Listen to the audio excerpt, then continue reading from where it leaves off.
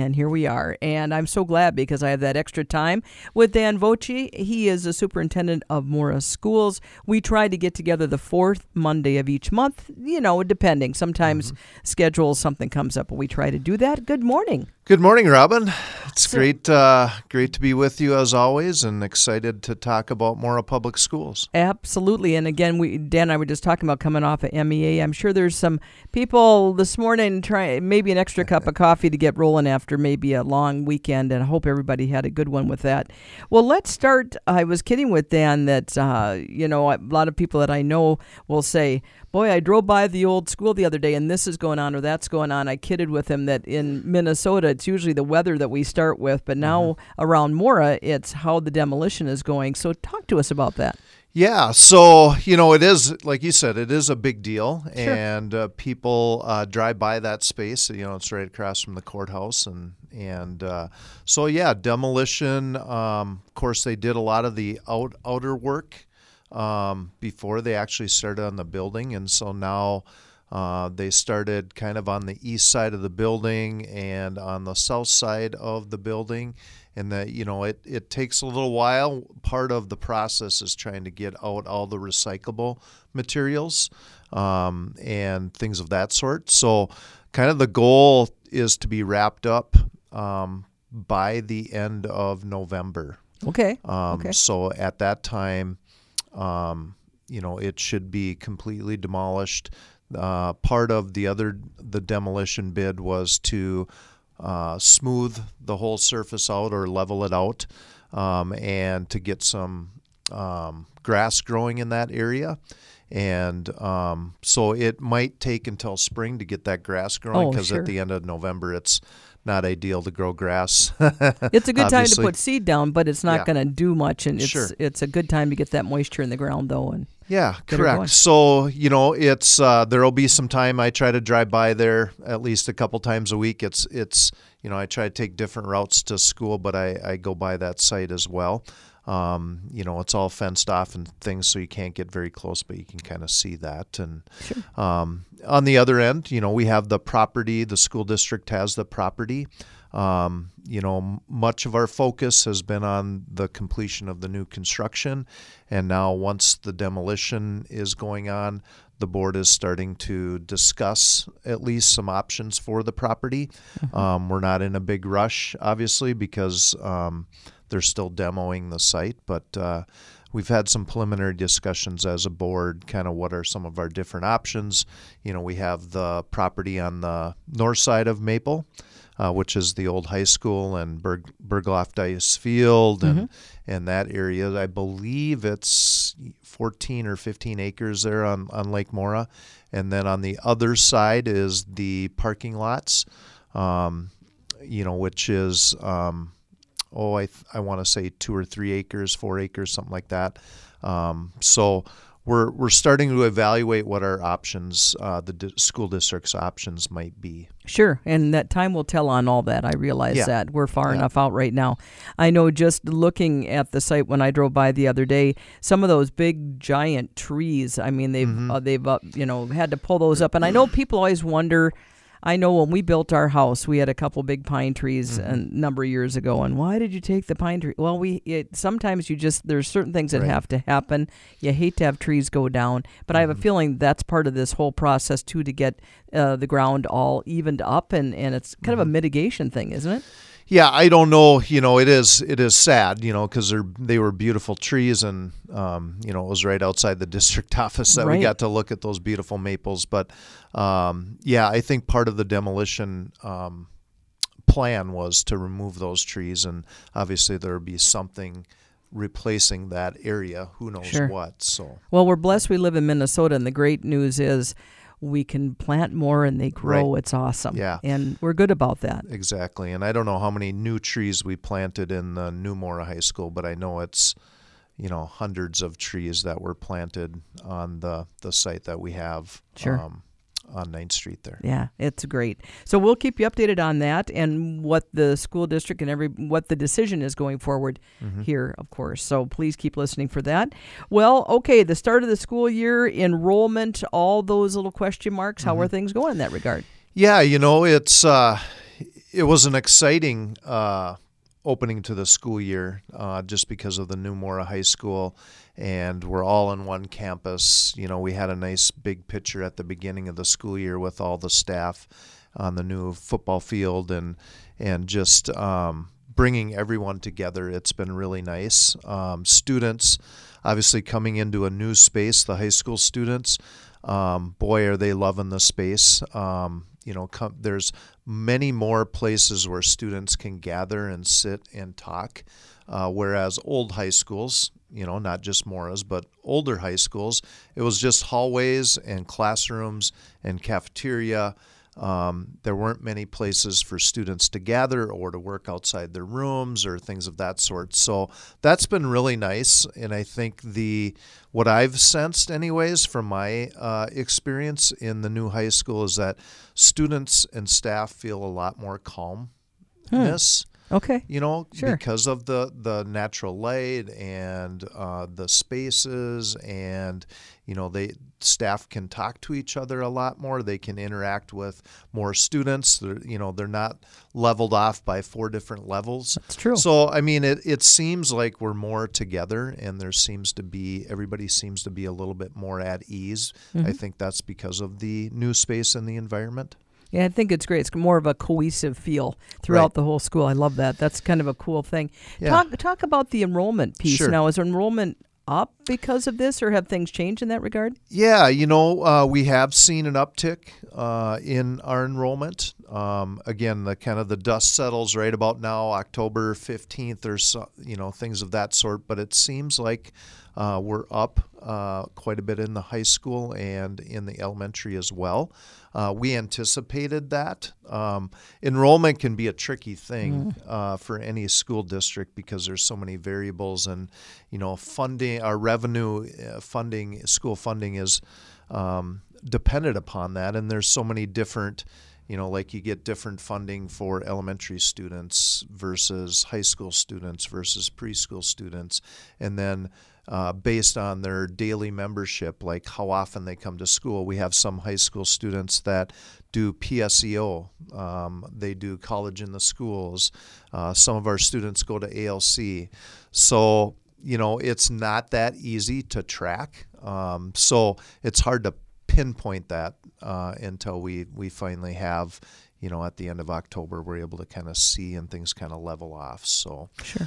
But yeah, a lot of the other operations, traffic was a huge question mark, I guess, moving the high school up to the elementary. And for the most part, that's been really going well and smooth. And of course, with Highway 65 being under construction, I haven't gone down that way in the past week or so I don't know if that project is completed, but it's not. It's not. Okay. In fact, I'll just throw this in because you mentioned that. Sure. We have it in our news this morning as well. So they're halfway done with that project, and the decision's been made because of just time frame that they're going to try to finish that up in the spring. Oh. So that's the decision. It has something to do with the wetlands aspect of the southern part of the project. Okay. And that's what is going on there. So sure. I think it's going to be okay, but it's just some awareness in that area. Sure. And despite that, with that being kind of under construction, traffic has gone pretty smooth. Of course, right around 8 o'clock when high school kids are coming in and parents are dropping off kids, it gets a little congested. But I've gone in and out of there. Our administration has kind of monitored traffic before and after school, and just like any other school or church or whatever, 10, 15 minutes before, 10, 15 minutes after, it gets really busy. So if I had any advice, it would be, arrive early or, just time those items out. We do have different ways to get into the high school parking lot, either Grove Street or 9th Street. So I went down Grove Street this morning and cruised right in. So if you're looking for an easy option, easy in, easy out, I would take Grove Street. Sure. And that's, like you say, it doesn't matter where you're going. If you can figure out those tips and tricks, why wouldn't you? Well, we know snow season's going to be at hand here. And just a quick question about that. For snow situations in parking lots after last year. My goodness, did we have a snow year last year? How much different will that be for your contractor who takes care of the snow? Will they be able to do all the things they've always done to keep things as open as possible? That's an excellent question. You know, I haven't thought that out. So, and I, obviously haven't had that conversation with I just our be buildings curious and about grounds that. person. But yeah, I'm sure they'll have to come up with sort of a game plan on where to put that snow. And how to manage all the snow. But the contractor that we have is a local person, and he does a great job, or their company does a great job managing that. So next time I'll try to do a little more research. I just be curious, and I'm assuming they not that this matters necessarily for our conversation, but I think they've got more parking lot to take care of, so it'll be interesting to see how they handle all that. It's always one of those things in the back of my mind, I guess. Sure, yeah, and we have different parking lots too. Sure, so. That's what I mean. So it'll be interesting this year. And speaking of snow season, so now in the past, it seems like superintendents have really done a good job to try to make decisions on snow days and e-learning days. And what's going on in that regard for you, Dan? Yeah, well, last year was a crazy year. And if you've noticed, I pulled all my hair out on top of my head. I'll show the picture at Nice 95.5. No, but seriously, it's an interesting thing to consider, and every situation and every storm is a little bit different. Last year, I know we had a couple situations where we had ice and we just, the roads weren't safe for buses to travel down, or it started snowing and we were going to delay, and then it just kept snowing, and then we had to cancel. And we have had e-learning in our district for quite a few years. This year, we're going to try something a little bit different. Each school has to have a minimum number of days that they need students to attend, and that number is 165.